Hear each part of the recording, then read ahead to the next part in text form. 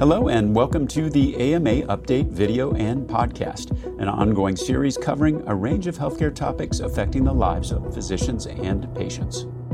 Scope of practice is a really important issue, and it's a key part of the AMA's recovery plan for America's physicians, and that's why I'm really excited today to talk with Dr. Brian Batson, CEO of Hattiesburg Clinic in Hattiesburg, Mississippi, about a study that demonstrates the value of physician-led, team-based care.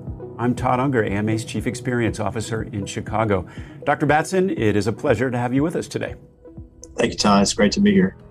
Let's start off with a little bit of background about Hattiesburg Clinic. You've got a pretty incredible story that began with an analysis of cost data for your Accountable Care Organization, or ACO. So why don't you just start with a little bit of thinking behind your ACO structure? Any background on that you want to provide the audience out there?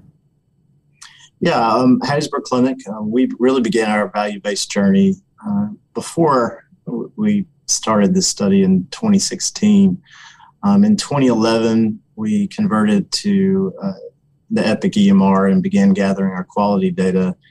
But around that time is when we started reporting quality data to CMS as well through the PQRS or GPRO program. In the ACO, we entered into a Medicare ACO contract in January of 2016. As you said, our organization is physician-owned and physician-run. So we're an independent organization, so have been invested in value-based healthcare for many years. What prompted this analysis that we're going to talk about in more detail for your ACO, and what were you looking at specifically? Well, as an organization that was really focused on improving value-based healthcare for our patients and our community, the Medicare ACO journey was integral to that. And one of the great benefits in being part of the Medicare ACO is that you are given the raw claims data and the total cost of care. So we were very curious to find out internally where our costs were going for our Medicare ACO patients. And out of curiosity more than anything else, one of the first things we wanted to do was try to look at who our highest cost providers were in our system. So let's talk about what you found, and were you surprised by the findings? Well, I'll say we were surprised in some of the stark differences that we saw. One of the first passes we took at the information, and we were looking at our claims data and our cost data on our Medicare ACO patients, was to look at our top 10 providers, if you will. So those physicians and or APPs that were among the higher in the group for cost for our Medicare ACO patients. And what we found was that 8 of our top costliest providers, if you will, were APPs, or advanced practice providers. 4 of our top 5 costliest providers were advanced practice providers. In that top 5, the one physician who was in that group was a physician who was specifically running a clinic for Medicare highly complex patients in the geriatric age group, and those patients who had the highest complexities of care. So seeing her in that group was not a surprise, but what was a surprise was to see the other 4 in that group being all advanced practice providers. Were you surprised by that? I will say we were enlightened, is probably a better term. Hattiesburg Clinic, we're in Mississippi, a state that has one of the lowest physician to patient ratios in the country. So Hattiesburg Clinic had been on a journey over the 10, 15 years prior to joining the Medicare ACO, where we're expanding our care teams, and did so knowingly with the addition of advanced practice providers to our organization. And this was in the face of physician shortages and in a need to make sure that we were providing care to our patients, that we were expanding the teams as quickly as we could. And over the course of that 15 years had significant growth. In around 2005, our organization had around 25 advanced practice providers, but by the year 2020, we had over 180. So there was significant growth over the course of those 15 years in our care team makeup. So when you dug in to the numbers, what else did you discover? So this data set that we looked at, really it was really a look in the mirror for us, was really to say, as we are advancing in value-based healthcare delivery, how do we do it better? How do we refine our process? How do we refine our system in a way that we're meeting the challenges of value-based healthcare delivery? So we had studied over 33,000 unique Medicare beneficiaries, and we really took a closer look at patients who are non-ESRD and non-nursing home patients. So the bulk of our patients, of those 33,000 unique beneficiaries, were not dialysis or nursing home patients, but began to take a deeper look at how is our quality, also our cost and utilization, and the patient experience. And essentially what we did was to look at patients in two categories. One, those who had a physician as their PCP, and those who had a non-physician or advanced practice provider, a nurse practitioner, or a PA. So we looked at the data across those big categories of quality, cost and utilization, and patient experience for physician versus non-physician. And what ends up driving, let's say, the differences that you saw? Well, I would say taking the first metric in quality, there were 10 quality metrics that we looked at of the Medicare ACO quality metrics. And of those 10, physician PCPs performed higher on 9 of those 10. What I think was most stark in those findings was that there were double-digit differences in things like pneumococcal vaccination and influenza vaccination. These are measures that we typically call process measures that sometimes even a non-physician or non-APP can do with the help of a nurse or another rooming staff. So the significant difference in quality, especially in those two measures, was stark. That was really the quality metrics that we looked at. Then on the cost side, we simply looked at per member per month costs for patients who had a physician as a PCP versus those who had an APP as a PCP. And the cost differences were also quite stark. We broke that down a little bit further into looking at what was driving the cost differential between the two. And then, as I said, we looked at patient experience. But back on the cost, what we found was that physicians who were the PCPs had on average about a $43 lower per member per month cost than those who had an APP as a PCP. And then we risk adjusted those. So to account for patient complexities and risk, we used HCC coding to risk adjust that. And the difference between physicians and APPs widened to nearly $120 PMPM. And the factors that are underneath that on that cost side. So you looked at tests, referrals. Tell us more about that. So certainly that was the next question is what was driving that difference in cost. And there appeared to be a significant difference in the amount of tests being ordered per patient by APPs, the number of referrals to specialists by APPs. And then there was a higher ER utilization rate for patients who had an APP as their PCP.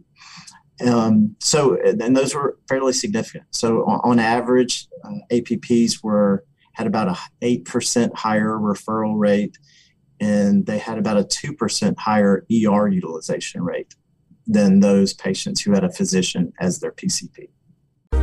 Medicine doesn't stand still, and neither do we. AMA members don't just keep up with medicine, they shape its future. Help move medicine, join the movement. Visit ama-assn.org/movingmedicine. So quality, cost, how about patient satisfaction? Patient experience was another area that we looked into, and we had over 200,000 Press Ganey responses that we examined.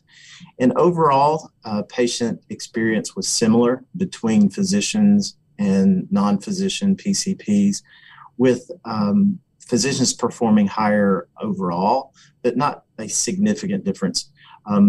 Physicians were rated as a higher that overall rating of provider compared to our APP partners. So this is, it's big news, and you get this kind of data. What do you do with it? How do you make changes then to your care delivery model to reflect what you learned? Well, first for us, I think it was really important, and it remains true today, is we very much value our APP members of Hattiesburg Clinic. Our nurse practitioners and PAs have been integral to our journey up to 2020 when this study started. We really looked at this study in data from 2017 to 2019 with multiple thousands of patients. In that same 3-year period, we saved Medicare through the ACO. We saved Medicare over $23 million. Wow. Our APPs in our organization were helpful in that. We were able to provide a lot of care to a lot of patients. We were ranked the #1 ACO in the United States for quality for similarly positioned ACOs, ACOs who started with Medicare the same year and were in the same tract as us. So first and foremost, I think it's always important to point out the fact that we believe that the nurse practitioners and PAs in our organization are very important to our success. This study, if you will, this examination, this look in the mirror, was how do we improve further upon it? So once we had this information, we felt it was time to redesign our care teams. We took this information, had a lot of conversation internally about how do we repurpose our staff and our physicians. And beginning in January of 2021, we shifted to where primary care physicians were the only ones allowed to be the head of the team, if you will. So nurse practitioners and PAs were still part of our care teams, but that patients were no longer allowed to be followed solely by a nurse practitioner or APP in the primary care setting. That was one step. Another step was in the specialty world, that referrals in the specialty population needed to see a physician first. Again, our nurse practitioners and PAs are very instrumental in us being able to provide specialty care, but we felt it was important that patients referred to a specialist see a specialist physician first. Now, we had some ways that we could work with situations where the referring physician was okay with the patient seeing an APP or nurse practitioner or PA first, but by and large, the expectation is that the patient see a physician first when referred to a specialist. Now, Dr. Batson, I really appreciate the sensitivity that you're sharing about your staff and your care teams. And I think it's completely consistent with, the messaging here at the AMA. We live in a team-based care world. And what's really important here is that physician leadership part of that, and what your data is showing. When you went to your staff and you talked to them about this, what was the reaction? How did you communicate that to make sure that those principles really came through loud and clear? I think it was really with a focus on the patients. It is how do we provide the best care we can to the patients who are entrusting us with their care. When we approach it from that perspective, I think we can't go wrong if we're focusing on patients first. We certainly are very fortunate to have a great physician staff and an APP staff, and it takes all of us to take good care of our patients. And that has been our driving principle from the very beginning. It is why we began examining our data back in 2012 to determine how do we do better. And I think that has been the driving principle from the beginning. And how did the staff react? There was certainly, everybody wants to understand the data better, and that's reasonable and expected. So a lot of this was educating ourselves on how do we do better, how do our physicians interact more meaningfully with our APPs, and educate our patients on what team-based care looks like. Team-based care is crucial. It is crucial, especially in a state like Mississippi, where we are underserved in many areas. And we need to make sure we're leveraging everyone's skill set to the best of our ability. So education was a big piece of it. And then working our way through a year education process to our patients, that when we came to understand these truths about our value-based journey, that we spent a year trying to educate our staff and our patients about this transition that was going to take place in January of 2021. Now, it's interesting having heard kind of the background on how you got into looking at the data. When you were doing this, did you have any sense that it was going to, end up being used really beyond certainly Hattiesburg Clinic and have, more national implications?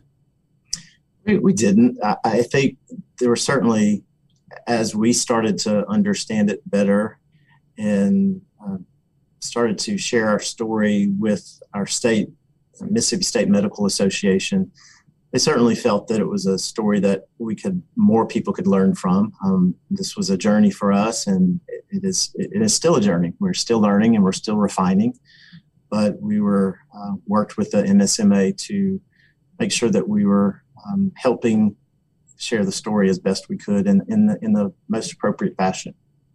And you published that study called Targeting Value-Based Care with Physician-Led Care Teams in the Journal of the Mississippi State Medical Association. Are you seeing reactions from counterparts across the country? Yes, we've had multiple organizations reach out to us asking, how can they learn a little bit more about their own system and how can they refine it. It was quite simple. To be perfectly honest, it was really, once you get the data from Medicare on your ACO population, how can you examine it in a way that helps you refine your process? So we've had multiple organizations reach out to us. Naturally, there have been a lot of questions and some angst around some of the findings as well.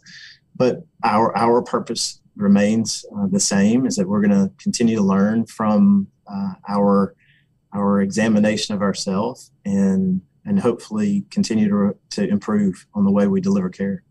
I'm curious in particular about how a study like this gets communicated to a state legislator. We see issues around scope of practice. They do play out many times at state legislators, at state legislatures, and I think there are a lot of assumptions that get made around cost and coverage, state coverage, that haven't necessarily been informed by data. So when you take a study like this, how's that played out in your own state? We were very fortunate to have some legislators who sat down with us and looked at the data. I remember one legislator, we were looking at the Excel spreadsheets together and really digging down into the specifics, not just the top layer and the headline, if you will, but really digging down into the data. We were exceptionally fortunate to have legislators who were willing to sit down with us and understand the data and how we analyzed it, and really take a broader look at what this might tell. I think it helped too for the fact that we did this. This was local data in a health system in Mississippi, and our legislators were willing to take the time to understand what we learned and what it was telling us and what we were doing in response to it. Well, last question. and just a theme of our discussion today, you've been really clear that the findings that came out of this work, don't undermine the important role that nurse practitioners and PAs play in care delivery and the healthcare team. Why is this so important to keep in mind as other health systems look at what came out of the data and think about how it informs their own approach to physician-led care teams? I think that has been just like the first time that we were trying to digest this information ourselves internally. We had to understand the ramifications of it, and we absolutely value our relationships with the nurse practitioners and PAs who work in our system. Likewise, the CRNAs and other APPs. That is crucial to this. I think we need to be functioning as highly functioning teams, and that requires multiple people on that team all working together. This has been an important piece of this for us and continues to be, and we hope that others will recognize that as well as they examine their information.